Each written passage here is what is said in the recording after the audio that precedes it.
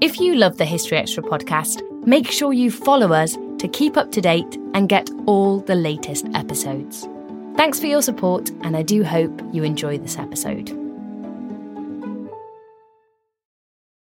This episode is brought to you by Visit Williamsburg.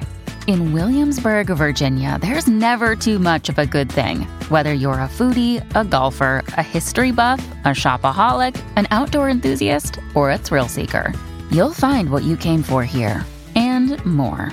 So ask yourself, what is it you want?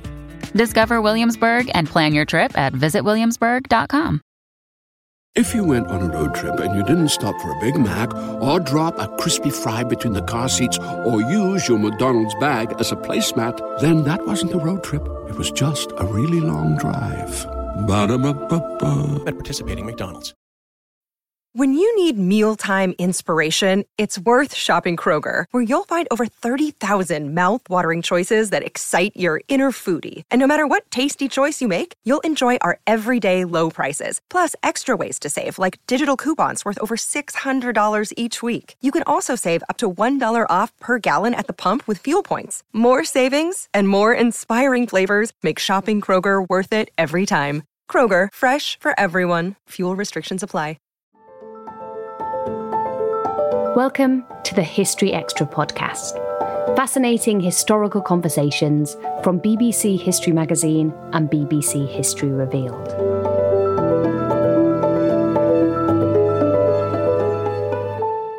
As history shows, ruling an empire is no mean feat. But in the 2nd century AD, the Romans seemed to be able to do it with relative ease. This was the golden age of ancient Rome, the Pax Romana, where peace and prosperity were said to have prevailed across the Mediterranean world. So how exactly did the Romans do it? That's one of the questions explored by the popular historian, author and podcaster Tom Holland in his new book Pax, which takes readers from the fall of Nero to the reign of Hadrian.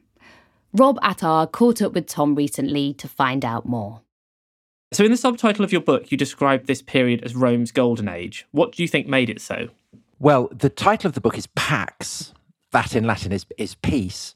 And for the Romans, peace wasn't a kind of passive state. It was something aggressive. It was something that had to basically be imposed at the point of a sword. So the Roman peace in the 1st and 2nd centuries AD is the fruit of conquest. It's the fruit of the territorial acquisitions that the legions over many centuries have made. And the scale of Roman territorial possessions, I think, is still stupefying today. In a sense, we're kind of anaesthetized it to it. We have a sense of the Roman Empire that is so much a part of our mental furniture that the sheer scale of its holdings, I think sometimes we kind of lose a sense of how extraordinary that was. But if you think that the writ of the Caesars ran from, Scotland down to the Sahara, from the Atlantic all the way to Arabia, and that it included the entirety of the Mediterranean. The Romans called the Mediterranean Mare Nostrum, our sea. And so it was. If you think today, the idea of a unitary power having control over the entire Mediterranean would be an impossibility. The Romans are the only people who ever did that. And basically, in the heyday of the Roman Empire, because peace prevailed and because these territories had already been won, it meant that the Romans were able to enjoy this incredible territorial preponderance, essentially without the expense that came from relentlessly fighting for it. There were outbreaks of violence in this period, whether within the empire or along the frontiers. But by and large, the vast mass of territory that had been conquered over the many centuries preceding it were at peace, and that peace in turn fostered prosperity. And how was Rome able to maintain peace across such a vast empire? With extreme ruthlessness. I mean, it was military power that enabled them to do it. So the legions, by and large, were parked along the frontiers. And, as I said, there were certainly upsurges of violence, particularly along the Danube in this period.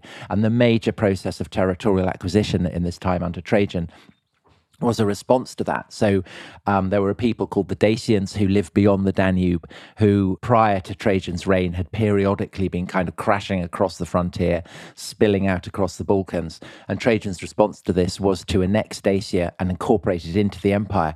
And one of the reasons for doing that was that it was fabulously rich, full of gold and silver mines. So Dacia is a kind of perfect example of this, that it requires extreme martial violence. I mean, incredible savagery and a determination to annihilate essentially an entire ruling order in Dacia. And then having done that, the operation pays for itself because Trajan reaps so much wealth from the conquests. And that, in microcosm, is the process by which Roman imperialism works. The empire is made to pay for its own peace. Taxes are raised to pay for legions. The legions then secure the peace, and that enables more taxes to be raised. So you talked about the great wealth that came with some of these conquests. Was that shared among the people of the empire, or was it limited to the elites? I mean, there's no question that Roman society is incredibly unequal. The wealth that is owned by the absolute elite, the people who qualify to serve as senators, is stupefyingly beyond the dreams of the average Roman. But having said that, there is a level of prosperity in this period that some economists have said approaches the prosperity, say, of the Dutch Republic or England in the 17th century. In other words, the period before the kind of industrial takeoff. Rome famously does not industrialize, but it does operate a single market that enables the vast mass of the people to enjoy a level of prosperity that I think had not been seen before, and when Rome collapses would not be seen again for many centuries. Now, you mentioned earlier the Emperor Trajan, and he presides over the Roman Empire at its height. Do you think there's a case to be made that he was Rome's greatest emperor? Well, he was called by the Romans the Optimus Princeps, so the best of emperors, and that is how he is commemorated, not just by the Romans, but intriguingly right the way into the Christian period. So Christians, when they look back at Trajan, couldn't bear the thought that this great emperor, because he hadn't been converted to Christianity, might have ended up in hell. And so they came up with all kinds of stories to suggest that perhaps he'd got a pass uniquely and had made it into heaven. My personal take is actually that Trajan is vastly overrated. He wins this great victory in Dacia, but he is essentially encouraged by that to aim at conquests that overstretch Roman resources. And he does what has been disastrous to so many subsequent Western leaders. He invades Iraq. So the only real rival, geopolitical rival, that the Romans take seriously on their own borders is the Parthian Empire, which is an Iranian empire, but rules Mesopotamia, as the Greeks called what we now call Iraq. And Trajan decides that he's going to knock this out. He's going to conquer Mesopotamia. And he does that, and he reaches the shores of the Persian Gulf, where he sees a ship sailing away, and he asks, where is that ship sailing? And he's told, oh, it's off to India. And he kind of, he expresses an Alexander the Great type lament that he can't follow in Alexander's footsteps and conquer India himself. But the truth is that even conquering Mesopotamia has overstretched his resources, and he essentially dies amid the implosion of those conquests. And it's left to Hadrian, his successor, basically to clear up the mess. There's a point when Trajan is dying, not only are his recent conquests in Mesopotamia imploding, but there's a massive Judean revolt that is kind of general across much of the Mediterranean. There seems to have been massive turbulence in Britain, in Mauritania, across the empire. And I think when Trajan dies, there's a very real chance that the whole fabric of the empire is on the point of implosion. I think an emperor has to be judged by his legacy. And I think actually Trajan's legacy is not nearly what it seems to be. The reason that a veil is cast over that by subsequent historians is that Hadrian does his job very well. Hadrian very, very discreetly clears up the mess. And because Hadrian is Trajan's heir, Hadrian has no stake in blaming Trajan. So Hadrian obviously is someone that here in Britain we know pretty well from the construction of the famous wall. What's your take on that wall and what it meant for the Roman Empire at the time? It is a part of a more general programme, which is to stabilize the frontiers. I mean, that's the practical effect. So you have not only the wall is in northern what's now England, is the most famous and enduring manifestation of that program. But Hadrian also ordered the construction of a massive palisade beyond the lines of the Rhine. Walls are built kind of guarding against tribal incursions from the Sahara in Africa. So it is a kind of general program. But I think there is also an ideological dimension to it. This is not in any way an admission of defeat. It's not an expression of nervousness of what the barbarians beyond the limits of Roman rule might be capable of doing. Absolutely the opposite. It's a very aggressive, imperious statement of contempt for all those who are seen as not being worthy of Roman rule. I mean, that essentially is what Hadrian is doing. He is casting the world that he rules as a great garden, rich, fertile, prosperous, and that everything beyond it is nothing but swamps and weeds. And so therefore, to kind of construct a wall around this garden is to say to the kind of the beggars, the squalid refuse who lie beyond this beautiful pleasure garden, you are not worthy of admission. It also doesn't imply that Hadrian is giving up claims on lands that lie beyond it. I mean, the Romans absolutely reserve the right, for instance, to go beyond Hadrian's Wall, to go beyond the limits of the Rhine or the Danube. If they want to, they can. The world is theirs to do with as they please. This episode is brought to you by Indeed. We're driven by the search for better. But when it comes to hiring, the best way to search for a candidate isn't to search at all. Don't search, match with Indeed. Use Indeed for scheduling, screening, and messaging so you can connect with candidates faster. And listeners of this show will get a $75 sponsored job credit to get your jobs more visibility at Indeed.com/History Extra.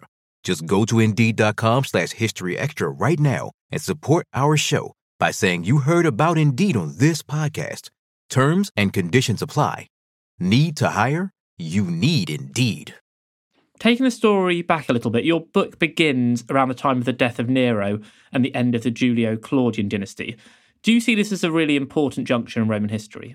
Yes, so Pax is really a sequel to two previous books I did on Roman history. So the first Rubicon was about the collapse of the Roman Republic and the emergence of an autocracy in the form of Augustus, the first Roman emperor.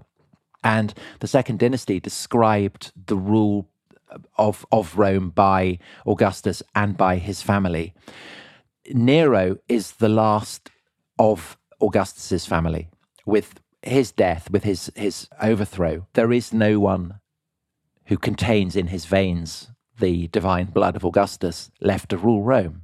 And so therefore the question is, well, who's going to take his place? Should Rome return to a republican system of government? I mean, that's such a kind of fringe opinion as essentially to be impossible. But then the question is, well, if we don't have an emperor with the blood of Augustus in his veins, who are we going to get? And the attempt to answer that question plunges Rome back into civil war. And the whole point of the imperial system, the autocratic system established by Augustus, was that it had held the Roman Empire in a relative condition of peace. Certainly, it had kept the kind of the Roman heartlands in peace. And so the experiences of basically a single year, AD 69, commemorated by the Romans as the year of the four emperors, this is a shocking return to the cycles of violence, it seemed, that had destroyed the Roman Republic, when you had all kinds of rival warlords, so Caesar and Pompey, the future Augustus and Mark Antony. And you have these four men who succeed one another in a kind of very brisk procession. And there are people who are thinking, is this the end of Roman rule? As warlords fight over control of the Roman heartlands, so along the frontiers, you are getting the sense that perhaps the entire frontier system is imploding. So you have the Germans crossing the Rhine, you have Roman auxiliaries seemingly turning against Rome. Meanwhile, in Judea, you have a massive revolt that had broken out in the latter days of Nero's reign that is still, the flames are still blazing. So there are absolutely people who are looking around at the world and thinking, well, this could be the end of everything. And there's a particularly shocking moment when the violence reaches Rome to the degree that the holiest building in the Roman world, the Temple of Jupiter on the hill of the Capitol above the Forum, that goes into flames. And this seems to many like a kind of symbol of the abandonment of the gods, The gods have given up on Rome. But in fact, this violence turns out to be pretty much on the surface. It turns out not to be something systemic. It turns out not to be expressive of something that is inherently chaotic in the fabric of the Roman state. And once the year of the four emperors has passed, once the triumphant emperor Vespasian is able to establish his rule and his dynasty, Rome pretty much remains at peace for a century and more, a century and a half. So in that sense, the year of the four emperors was something of an aberration? It's expressive, I think, of something that is a problem for Roman statecraft right the way up to the very end of the empire, which is that although the Roman Empire has become a monarchy, it hasn't become a kingship. Rome was originally ruled by kings, and the kings got thrown out. Rome became a republic. And the memory of that never entirely goes. The word king remains a dirty one for the Romans. And so, therefore, the question of how an emperor is to be succeeded is always a live one. The dynastic quality of the family of Augustus had been a kind of solution to that. The Flavians then established their own dynasty. So Vespasian has two sons, Titus and Domitian, both of whom rule in succession. Domitian then gets assassinated, and you have what posterity remembers as the rule of the five good emperors. So that's Nerva, who is brought to power in the wake of Domitian's assassination, and then Trajan, and then Hadrian, and then Marcus Antoninus, and then Marcus Aurelius. But essentially what happens there is that none of these men are the son of their predecessor, at least kind of blood son. They become adopted, and there's a sense in which, therefore, this process of adoption serves the Romans as a kind of meritocratic form of autocracy. The ruling emperor looks around and decides who is going to be the best heir, and it works. So that stability of succession is absolutely crucial to maintaining the peace. And people, absolutely, all the emperors, all the ruling class, they have the memory of the four emperors as a terrible warning. And I think that that's kind of very salutary. And in the long run, of course, the collapse of that peace follows on from the fact that the last of the so-called good emperors, Marcus Aurelius, is succeeded by his own son, Commodus, familiar with anyone who's watched Gladiator. So actually, and I know this goes beyond the scope of your book, would you say that the main reason for the end of Pax Romana is that succession of Commodus? No, I think it has much more deep-seated structural reasons. But I think that securing stable rule at the centre of the empire is very important. And the year of the four emperors is significant because it does show the ruling classes what happens if that is put into jeopardy. Now, you mentioned a couple of times the Judean revolt already in previous answers. Now, this is a moment that still remains very important in Jewish history, but how big a deal was this for the Roman Empire at the time? Listeners have probably noticed that I've talked about the Judean revolt, or the Judeans, rather than the Jews. And the reason for that is that I think that in English, the word Jew carries connotations that are unhelpful for understanding what was actually going on in the first century AD. Because to call the revolt that culminates in the destruction of Jerusalem, to call that a Jewish revolt kind of implicitly casts it as something religious. We think of it as this is a revolt of Jews against pagan overlords. But I think that that's wrong. The Judeans, as I prefer to call them, are a provincial people. They are the inhabitants of the land of Judea. They are also, they're found across the Roman Empire, as Greeks are, as Egyptians are, as Gauls are. So there are Judeans in Alexandria, there are Judeans in Rome, whatever. The Judeans rebel for reasons that I think are really nothing to do with what today we would call religion. Essentially, it's because they're overtaxed. Rome has been destroyed in a fire under Nero. Nero wants to rebuild Rome on a spectacular scale. He therefore sends out blood-sucking tax raisers to screw as much money out of the various provincials as he can. And for various kind of happenstance reasons, the Judeans do rebel against this. They're successful in their early process of rebellion, and that kind of sucks them into thinking that they could perhaps secure their independence from Rome. I mean, in the long run, this is an impossible dream. They can't. The odds against them are so overwhelming that their rebellion is absolutely doomed to be crushed. But because the general who is given command against the Judeans is Vespasian, who then goes on to become the emperor. And it's his son Titus who is left behind in Judea to capture Jerusalem. And he succeeds in capturing Jerusalem and destroying the temple, looting it of its treasures, bringing them back to Rome. This becomes the kind of foundational military achievement of the new upstart Flavian regime. And the Flavians vastly, vastly inflate the significance of the rebellion. And they're able to do this, of course, because they are now the rulers of Rome. Now, a Roman general who suppresses a provincial revolt is not entitled to celebrate a triumph, the great military procession whereby victorious soldiers and loot and prisoners are paraded through the streets of Rome to be cheered by the watching crowds. But Vespasian and Titus do celebrate a triumph over the Judeans, and they do this by pretending that actually Judea wasn't a rebellious province, it's a territory that has been freshly conquered. And Titus goes so far as to proclaim on inscriptions that are raised in triumphal arches in Rome itself that Jerusalem had never been captured before, which would certainly have come as news to Pompey the Great, for instance, who was the first Roman to have captured Jerusalem, let alone, the Babylonians many years before that. Of course, Jerusalem had been captured before. But it's a necessary myth. And because of that, the victory over the Judeans becomes vastly, vastly inflated. On top of that, the memory of it obviously has an incredible significance for the people who become the Jews, because there's a further rebellion under Hadrian, and this essentially results in the destruction of the Judean identity of Judea to the degree that it becomes renamed Palestina, so Palestine.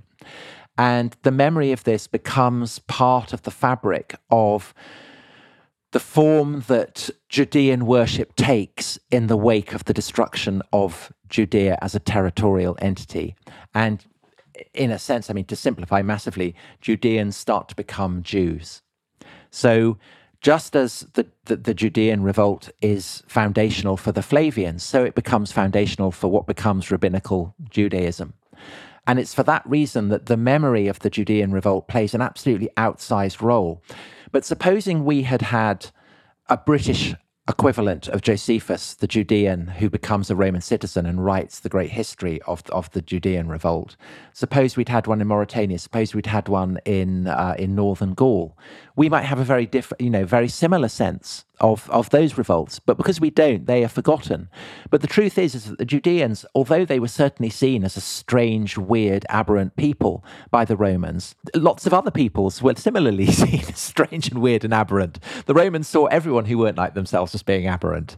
And so to that extent, the Judeans were not that exceptional. Because we know what happens, because of the role that Judea in the 1st century AD plays as the kind of foundational territory for rabbinical Judaism and for Christianity, we might be tempted to see it as being something unique. I don't think it was. I think the Judeans were strange and peculiar, but every people in the Roman Empire was strange and peculiar. And what I want to do in the book is to try and see the Roman world not through the eyes of posterity, not through a Jewish or a Christian lens, but as the Romans themselves would have understood it. And to the Romans in the 1st century AD, to repeat, the Judeans were nothing special. It's the fact that the Flavians defeat the Judeans that kind of elevates this war into something vastly greater than it was. Now, you've also mentioned there the Christians, and this is, of course, a pivotal time for early Christianity as well. What was the status of the Christians within the Roman Empire in the period you're writing about? So my previous book, Dominion, took as its kind of guiding thesis the idea that Christianity is easily the profoundest kind of consequence of Roman antiquity, that this is the great revolutionary movement that utterly transforms the fabric of classical civilization. And so that book was very much written from the perspective of looking at things through Christian lenses. With Pax, I wanted to do the opposite. I wanted to look at the world, as I've said, through Roman eyes and not kind of foreground what is going to happen. So in Pax, the Christians are a very, very I mean, they're an almost invisible presence. And that's because, I'm looking at it through the eyes of the Roman elites, essentially. And the Christians at this point in time are like mammals in a Mesozoic world. My focus is on the dinosaurs, not on the tiny shrew-like mammals that are scurrying beneath the feet of the tyrannosaurs or the triceratops. So they're kind of being noticed. They'd been noticed in the reign of Nero. Nero blamed them for the fire, and they're noticed by Pliny the Younger, who is sent by Trajan to govern what is now the northwest corner of Turkey. And Pliny writes to Trajan saying, well, I'm faced with all these strange people. What should I do about them? But they're not really intruding on the Romans. The Romans aren't really very interested in them. Again, because they are kind of seen as being nothing special. The East is seen as this great womb of mad cults and mad beliefs. And on that level, they're nothing special. So another important event, certainly from our point of view in this period, is the destruction of Pompeii and the eruption of Mount Vesuvius. So clearly that has huge relevance to us in terms of the historical sources. How big a shock was it to the Roman Empire, though, when it happened? I think it was a pretty massive shock because Pompeii and Herculaneum are part of what effectively is the playground of the Roman rich. It's California, it's Monte Carlo, it's Silicon Valley, it's unbelievably central part of Roman Italy. I mean, really, really important. And so to have two cities utterly destroyed, wiped off the face of the earth, and the amount of devastation that is visited on very wealthy and famous city like Naples or Puteoli. Puteoli is the great kind of port of the Roman Empire, the great grain emporium. I mean, this is terrifying. And it's all the more terrifying for the fact that it is coming in the wake of the Year of the Four Emperors, which is kind of barely a decade earlier. And also in Rome, you are having further signs of what seemed to be the wrath of the gods. So the great temple of Jupiter, which had been rebuilt by Vespasian, that catches fire and burns down again. And you have plague. So this seems to be, to nervous Romans, palpable signs of divine disapproval. And I think it explains the peculiar cast of the reign of Domitian, so Domitian's brother Titus is emperor when Pompeii is destroyed, when the Temple of Jupiter is burnt on the Capitol, and when plague ravages Rome. Domitian, succeeding his brother, who dies quite young, is convinced that it is his duty to reconcile the Roman people to the gods. And that, I think, explains the peculiarly oppressive cast of his policy, because he comes to be seen as a very kind of brutal tyrant by the senatorial elites. But Domitian, of course, doesn't see himself as a tyrant. He sees himself as instituting policies that are designed to appease the gods, to restore the Roman world to the equilibrium that it had previously enjoyed. And in the long run, who's to say that he wasn't right? Because it's under Domitian, essentially, that the Roman Empire does get put back on an even keel. Now, your book ends with the end of the reign of Hadrian. Do you see this as an end point, or is this more Rome at its absolute height? I end with the death of Hadrian, partly because I think very few emperors are properly revolutionary. That's not really the role of an emperor. It's not, they're not the equivalent of a prime minister or president. They're not there to introduce radical new policies or anything like that. They're essentially there to keep a hand on the tiller of the ship of state. But I think that Hadrian is an emperor who, at the very least, changes the mood music of the Roman world. And he does that because he recognizes that although Rome is the mistress of the world, Rome herself is being changed by the world. That Rome is ceasing to be Roman in the sense that it had been, say, back in the age of Caesar, or even back in the time of Nero, but is properly becoming a global city. Its inhabitants are drawn from across the Roman world. And this is true not just of the slums, not just of the kind of teeming tenement blocks, but of the Senate itself. that you are starting to get people whose native language, for instance, is Greek appearing in the Senate. And there are many Romans who are contemptuous of this, who are worried about this, who feel that Roman distinctiveness is being lost. But Hadrian isn't one of them. Hadrian is a great lover of Greek. And so he is the first Roman, effectively the first ruler of the Near East since the age of Alexander to wear a beard. And he wears a beard partly because that is what legionaries wear. So Hadrian is showing himself to be a man of the people. But it's also what Greek philosophers wear.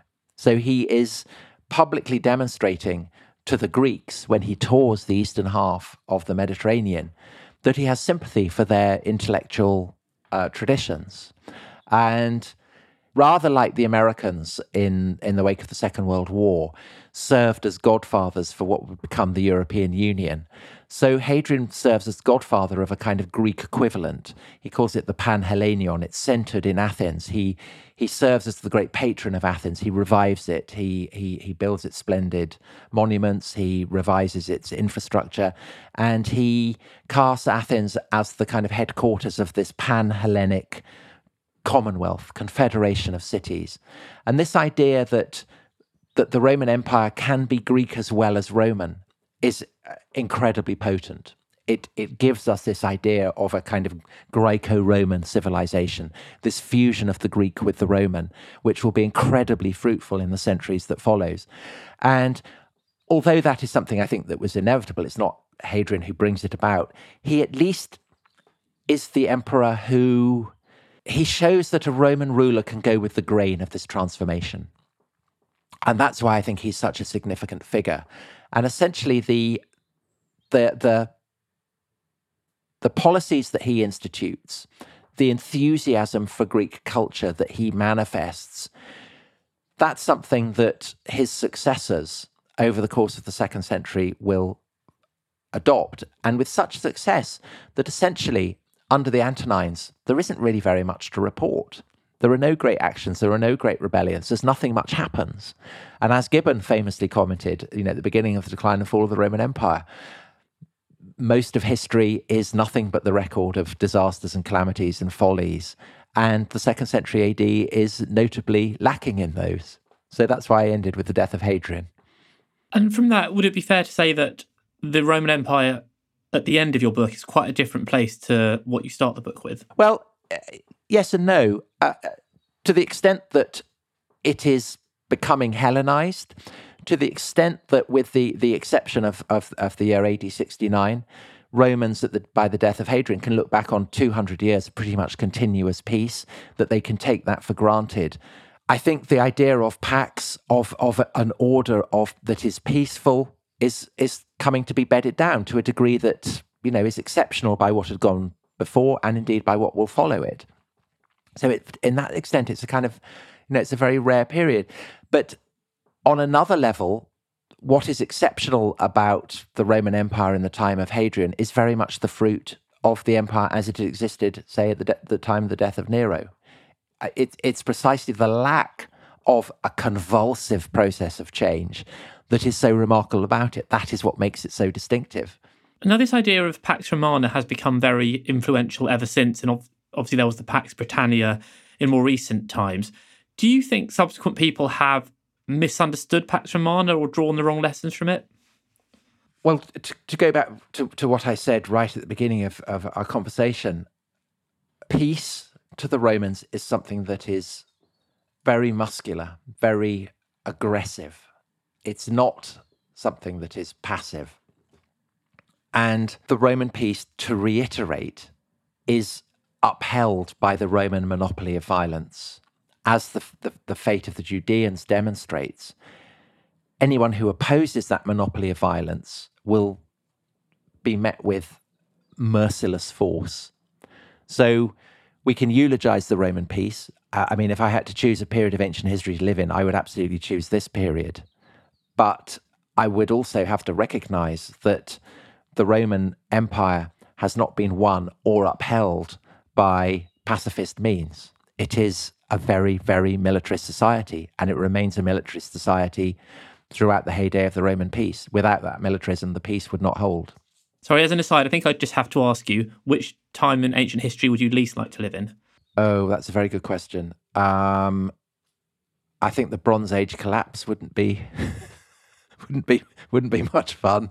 So the process when the Bronze Age civilizations in the Eastern Mediterranean collapse, I mean, that seems to be pretty brutal. So I think maybe then, unless of course I was a member of the Sea People, in which case it would have been brilliant. That was Tom Holland. Tom's new book, Pax, War and Peace in Rome's Golden Age, has been published by Abacus. You can also read a piece by Tom about the Pax Romana in the August issue of BBC History magazine, which is on sale now. Meanwhile, Tom's podcast, The Rest is History, co-presented with Dominic Sandbrook, is available on BBC Sounds and all other major podcast platforms.